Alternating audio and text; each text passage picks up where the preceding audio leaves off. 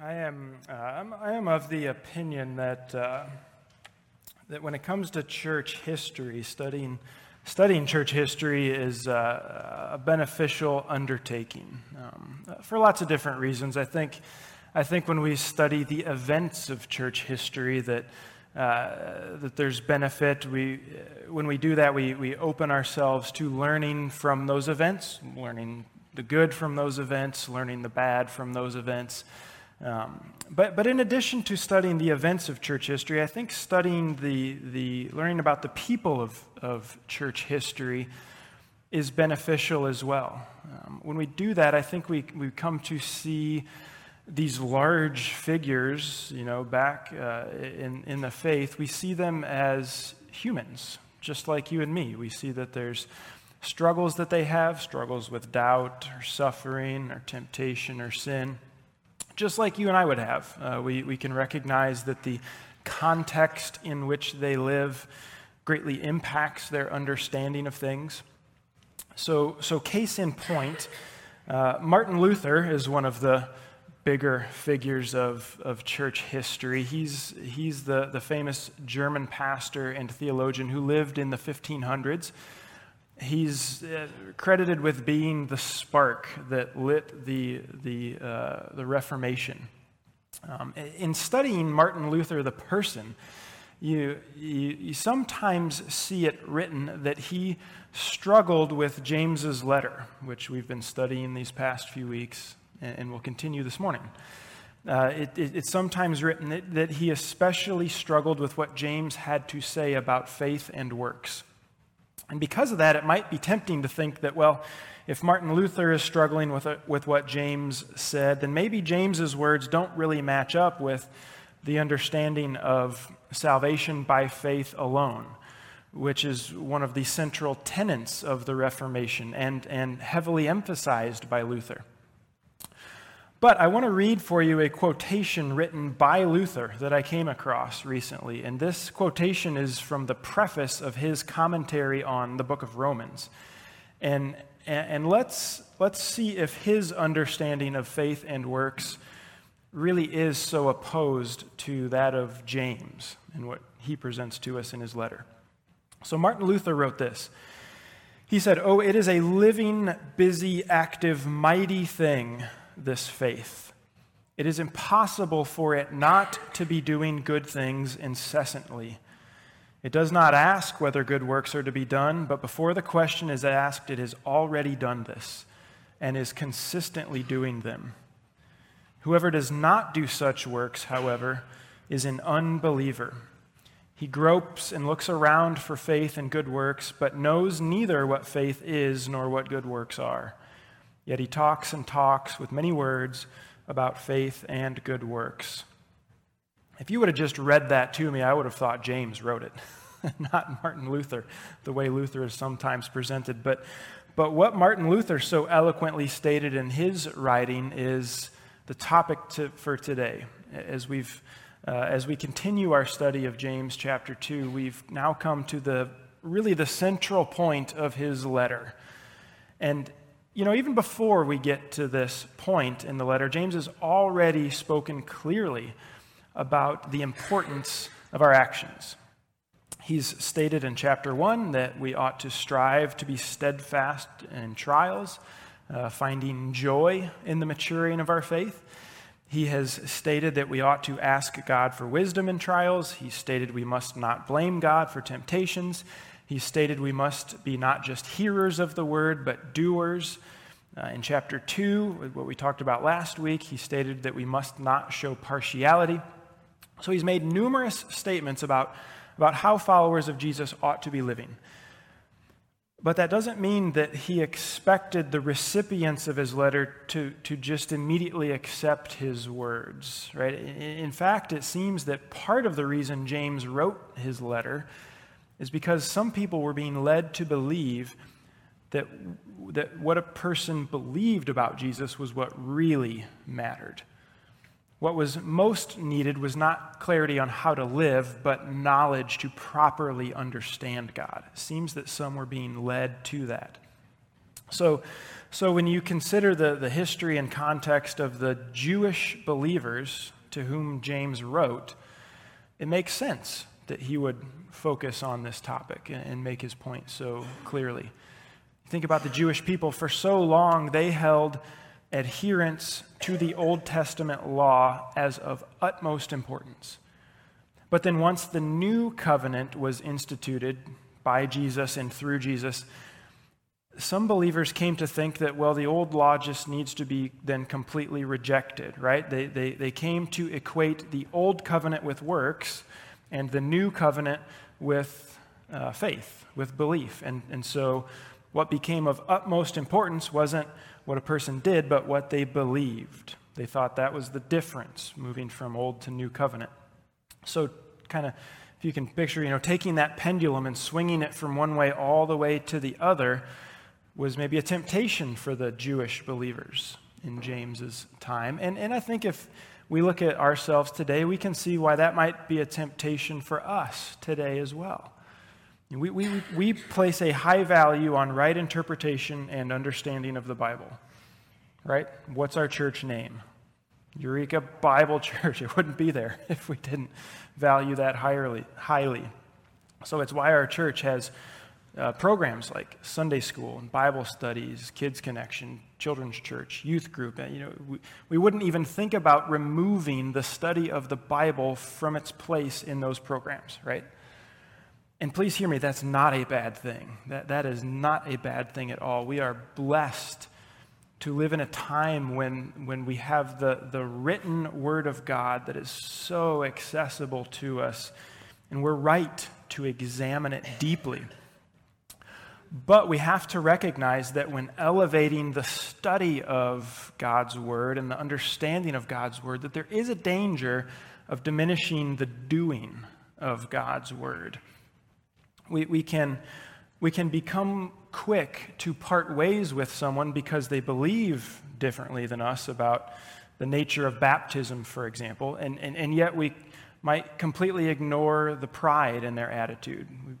We can be more focused on belief than action at times. We might give more concern to whether someone believes in predestination or free will, as opposed to whether they're stingy or generous in how they live. And again, doctrine and understanding of the Bible is so important. I'm not saying we should take this and pull it down.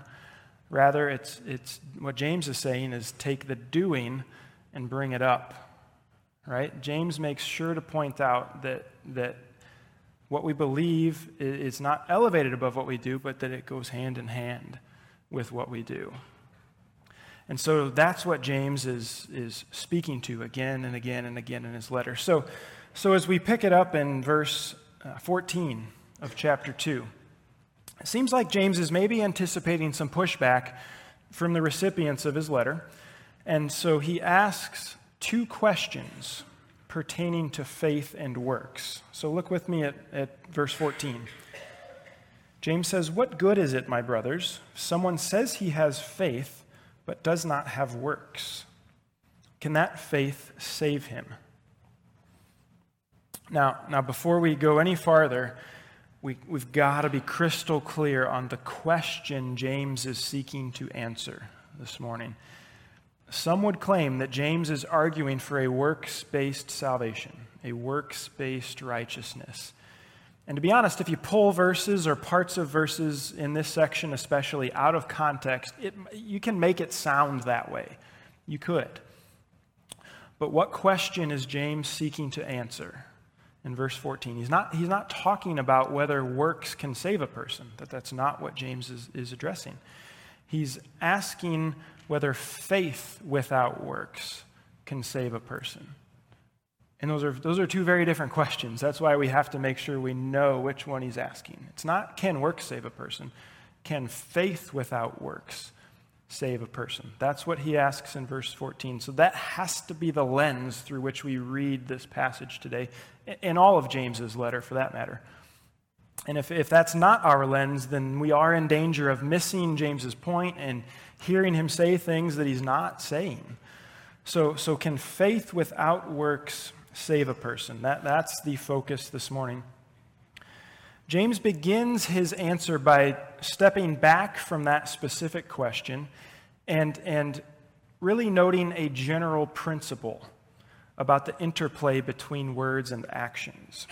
So look with me at verse 15.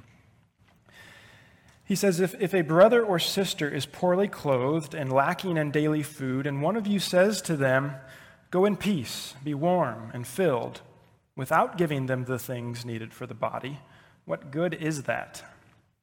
So also, faith by itself, if it does not have works, is dead. So we're into the 11 o'clock hour now. Might be about this time that our stomachs start to churn a little bit, right? We've already talked about church lunch that's coming after the service. So it might be a little hungry, right? And so I like to think of myself as a compassionate, caring individual. So I thought I would show you some kindness today by reading to you my grandma's recipe for honey cookies.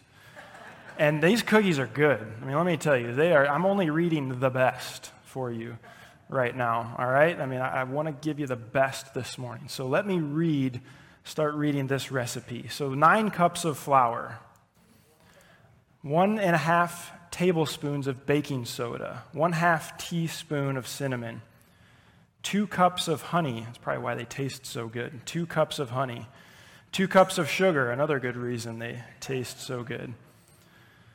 Now, as I'm reading through those ingredients, and I can't read all of it because I don't know if I'm allowed to give away the recipe, but as I'm reading that, I'm sure your stomachs are filled now, right? And you're quite content. I mean, I could preach for 2 hours and you wouldn't be hungry at all because I've just read this recipe, right?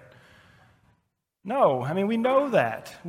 Obviously, sure, Aaron, you can say you're compassionate and kind, whatever you want, but if you're just going to read a recipe of cookies, that does nothing for me. Right? And maybe I could read the recipe louder, I could read it faster, maybe I could get some pictures to put up on the screen to really show my kindness this morning. But again, that doesn't change the reality of the situation, that my words about my concern for your hunger are not matching up with my actions. I mean, we get that, right? That it's totally clear. It makes perfect sense. You know, a person's words are only as good as their actions which accompany them.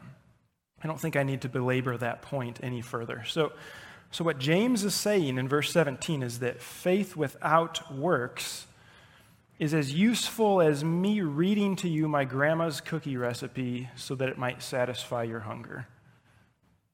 Right? It's not useful. A person's faith is only as alive as the actions which accompany it. So we can't miss James's point here, but verse 17 is the thesis statement of the whole letter. Faith without works is dead. It means a person can grow up in church, attend Sunday school as a child, participate on the quiz team, go to Bible college and study there, maybe go on to get a master's and a doctorate in ministry or in the Bible. You can state that you have faith in Jesus, but if there's no action in life flowing from that stated faith, then James says we're deceived. Faith is dead. Not sick, not deficient, not small, but dead. Dead faith. I mean, James is kind of in our faces a little bit here, isn't he? I mean, man, he's going right at it. He's not pulling any punches. In fact, some might feel offended by the words that he says, but his statement is true. And he goes on to defend his statement. He makes a strong statement. He says, let me show you that this is true. And he gives 2 examples. He gives examples of dead faith, and he gives examples of alive faith. So first, let's look at his example of faith without works. So this is verse 18. But someone will say, you have faith and I have works.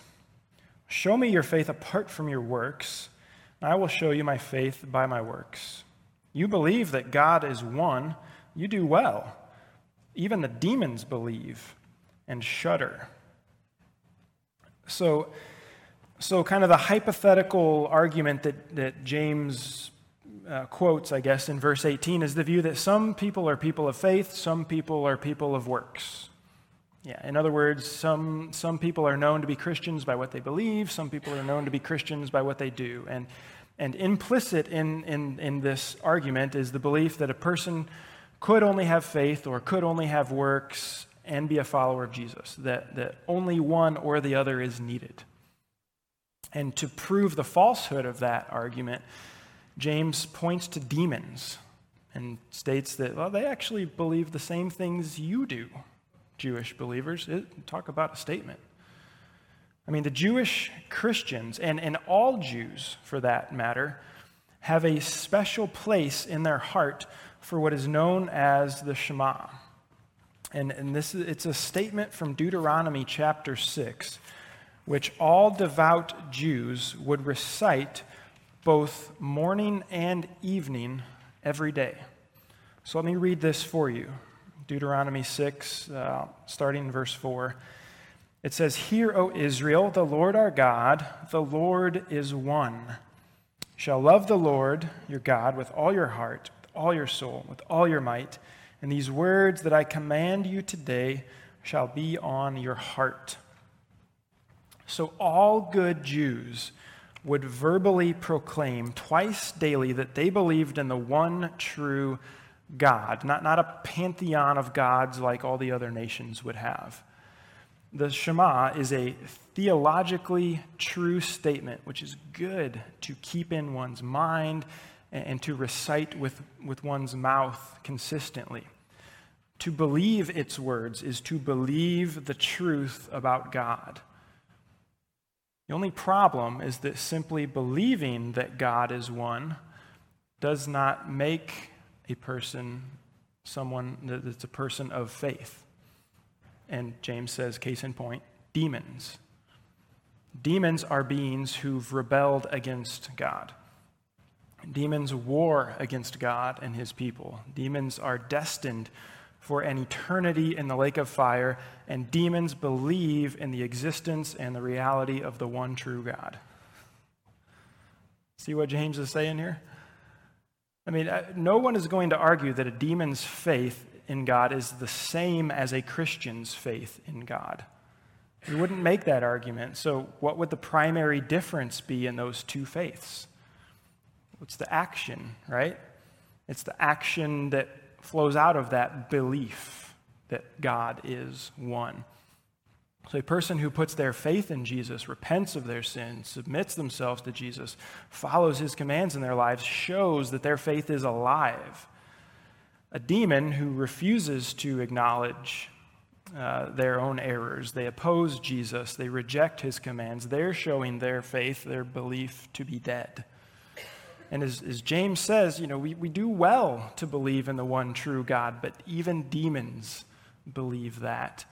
So we can't hang our hat on that. Simply believing in God or believing in Jesus saves us from nothing.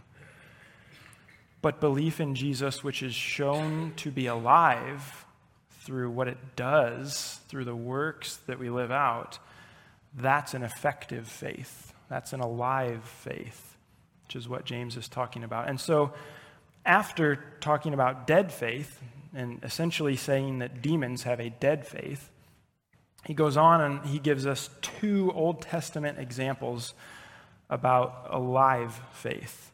And the first one is none other than Abraham himself.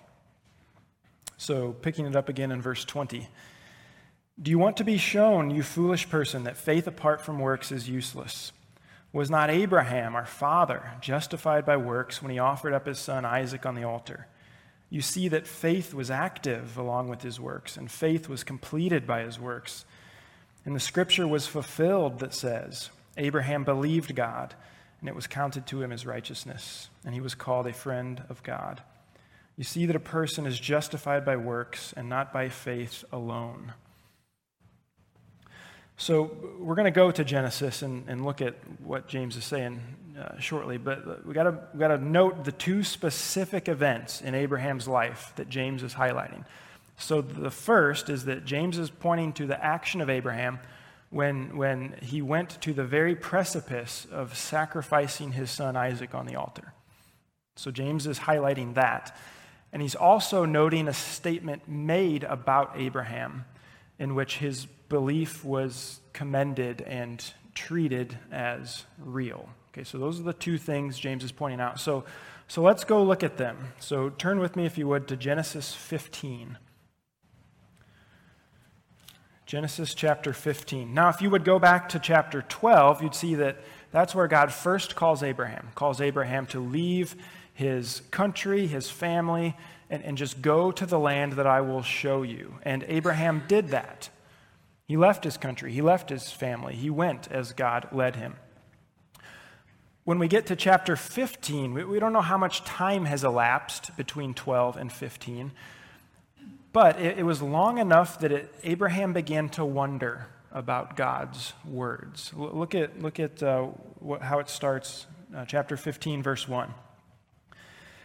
After these things, the word of the Lord came to Abram in a vision. Fear not, Abram, I am your shield. Your reward shall be very great.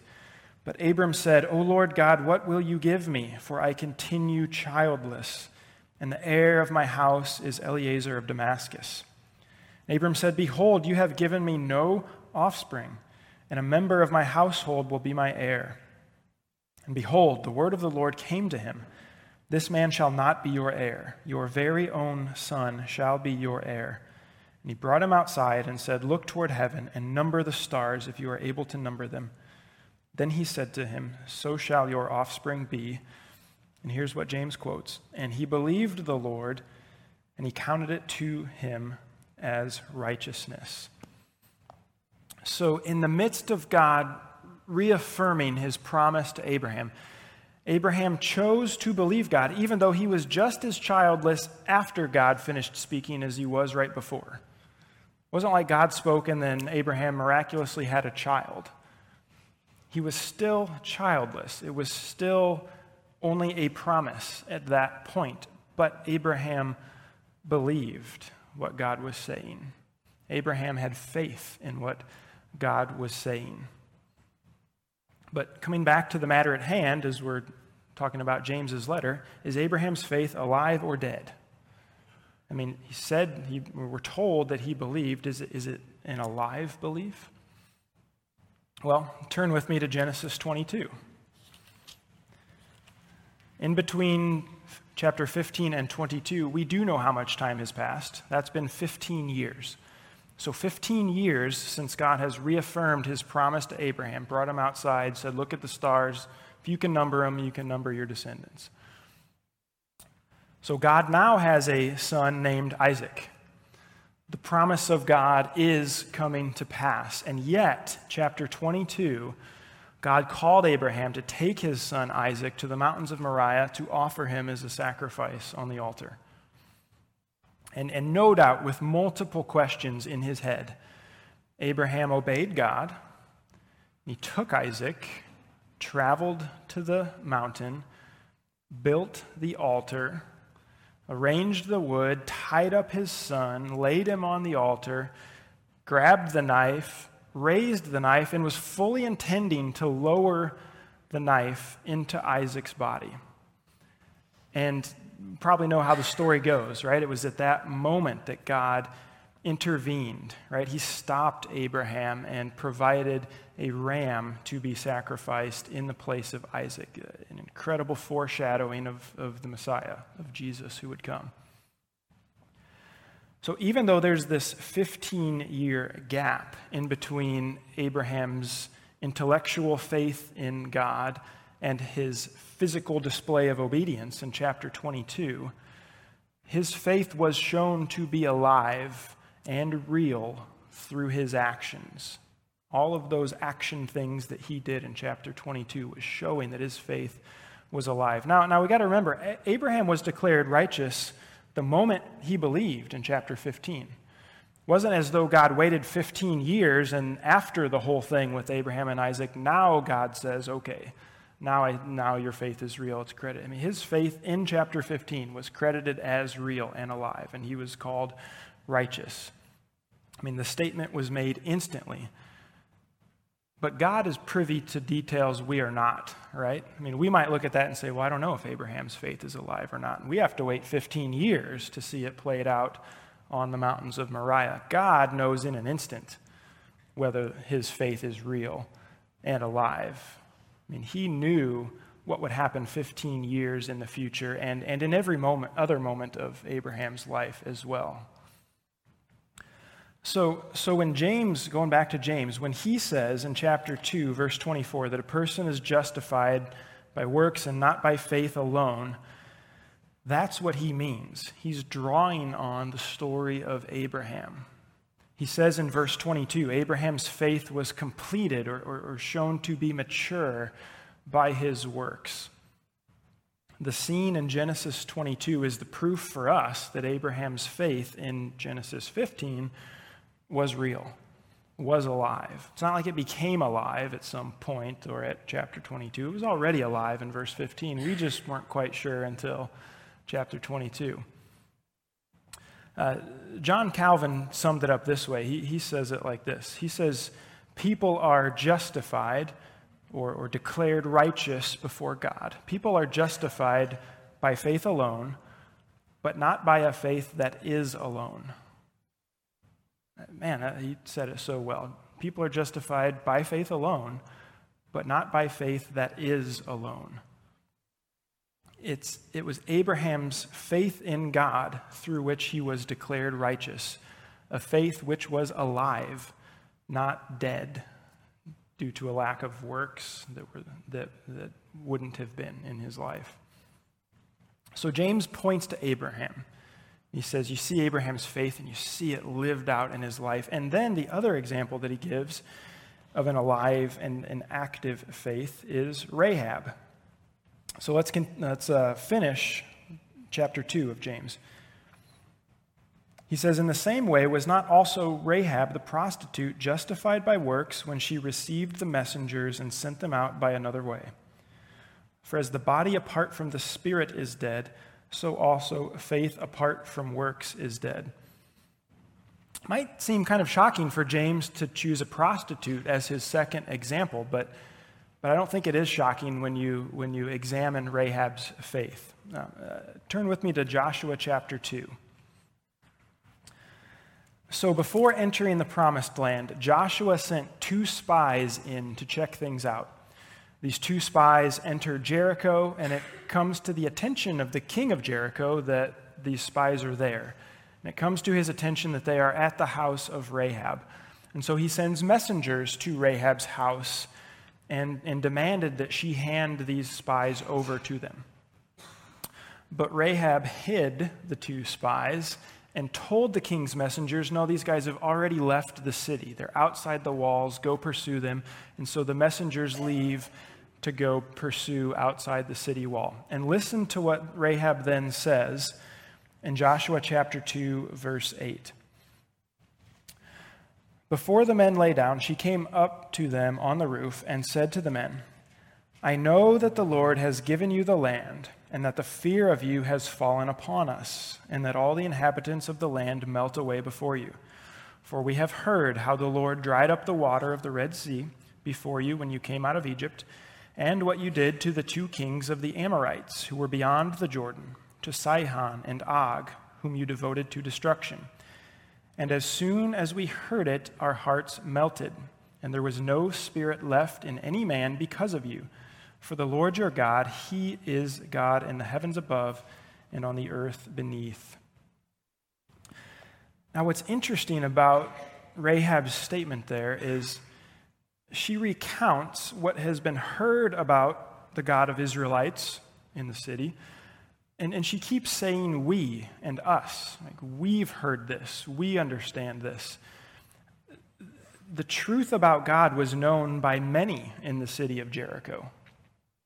You might even argue that Rahab is speaking for the city when she makes her statement of faith in verse 11.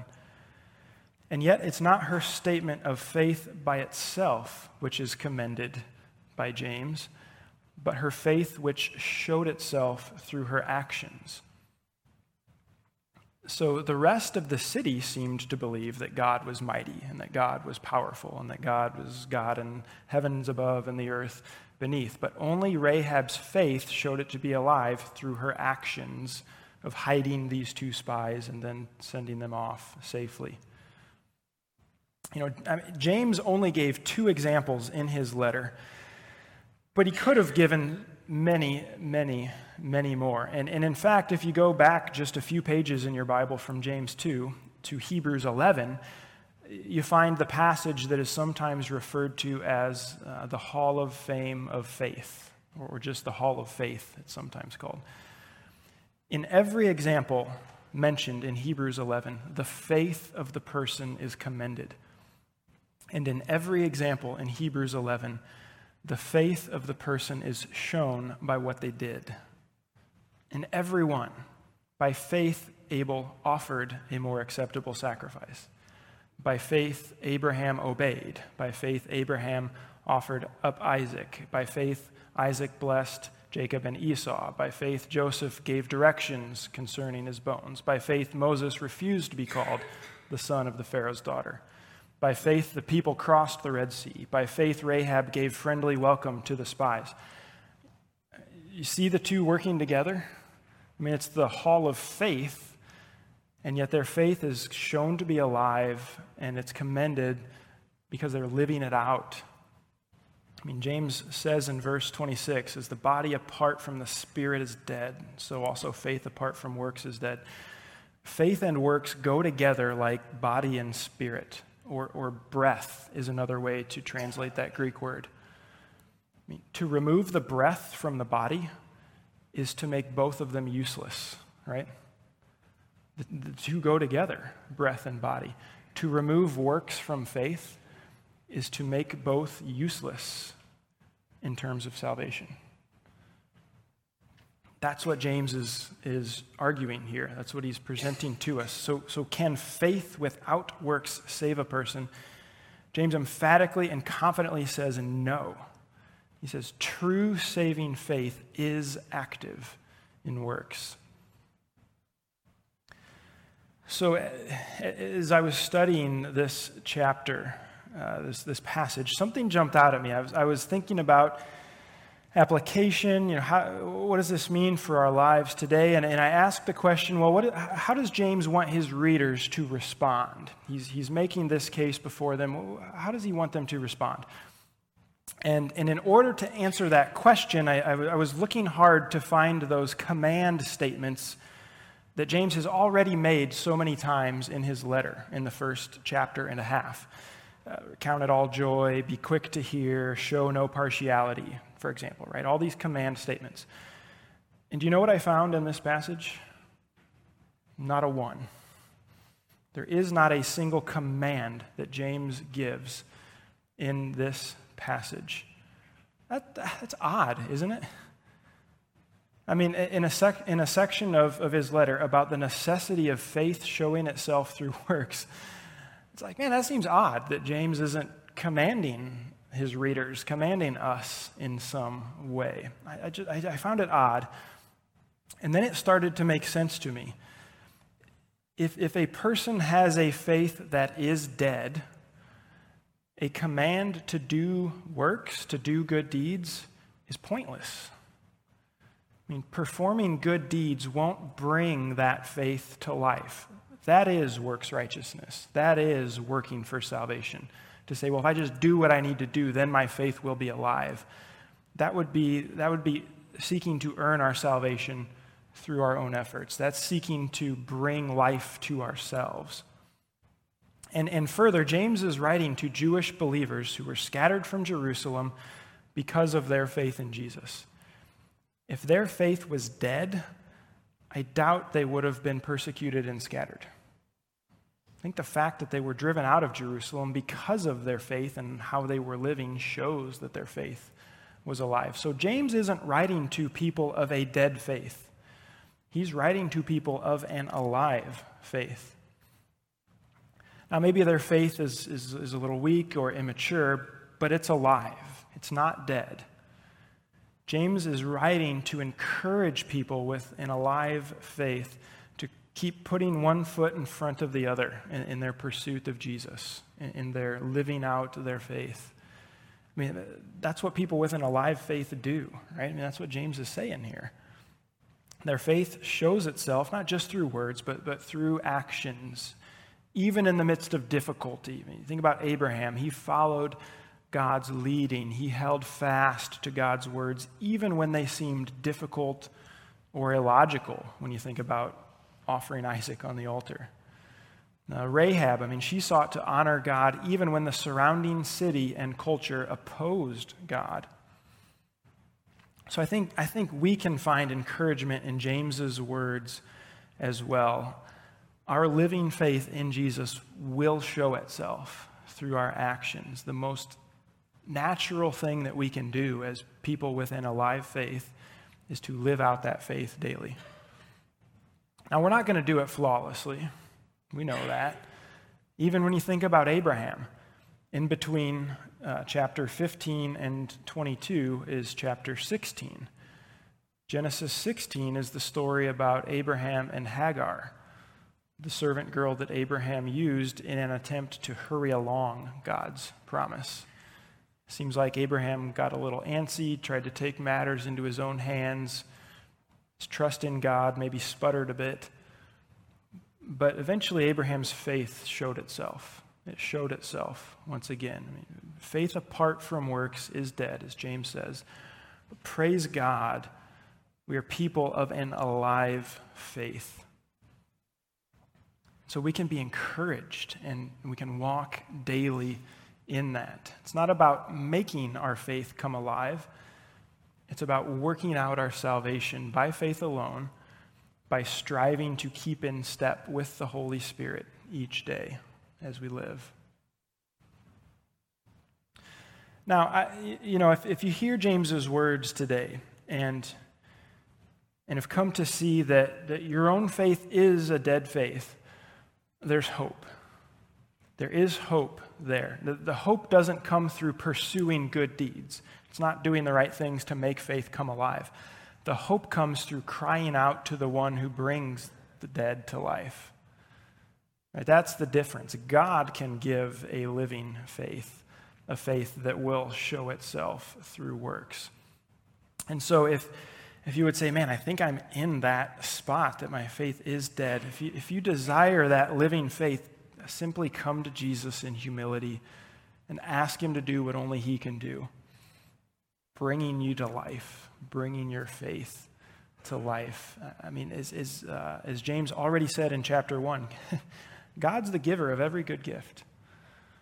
He's the giver of every good gift, and one of those good gifts is a living faith, an active faith. So as James says again and again, faith without works is dead. A living faith showing itself through works is a wonderful blessing from God given to each one of his people. And so we can praise God for it. We should praise God for that and then strive to live that out, to walk daily with him, step by step, day by day, following the Holy Spirit as he guides us each and every day. Let's stand together. We need to praise God for this faith that he's generously gives to us. And so let's do that now.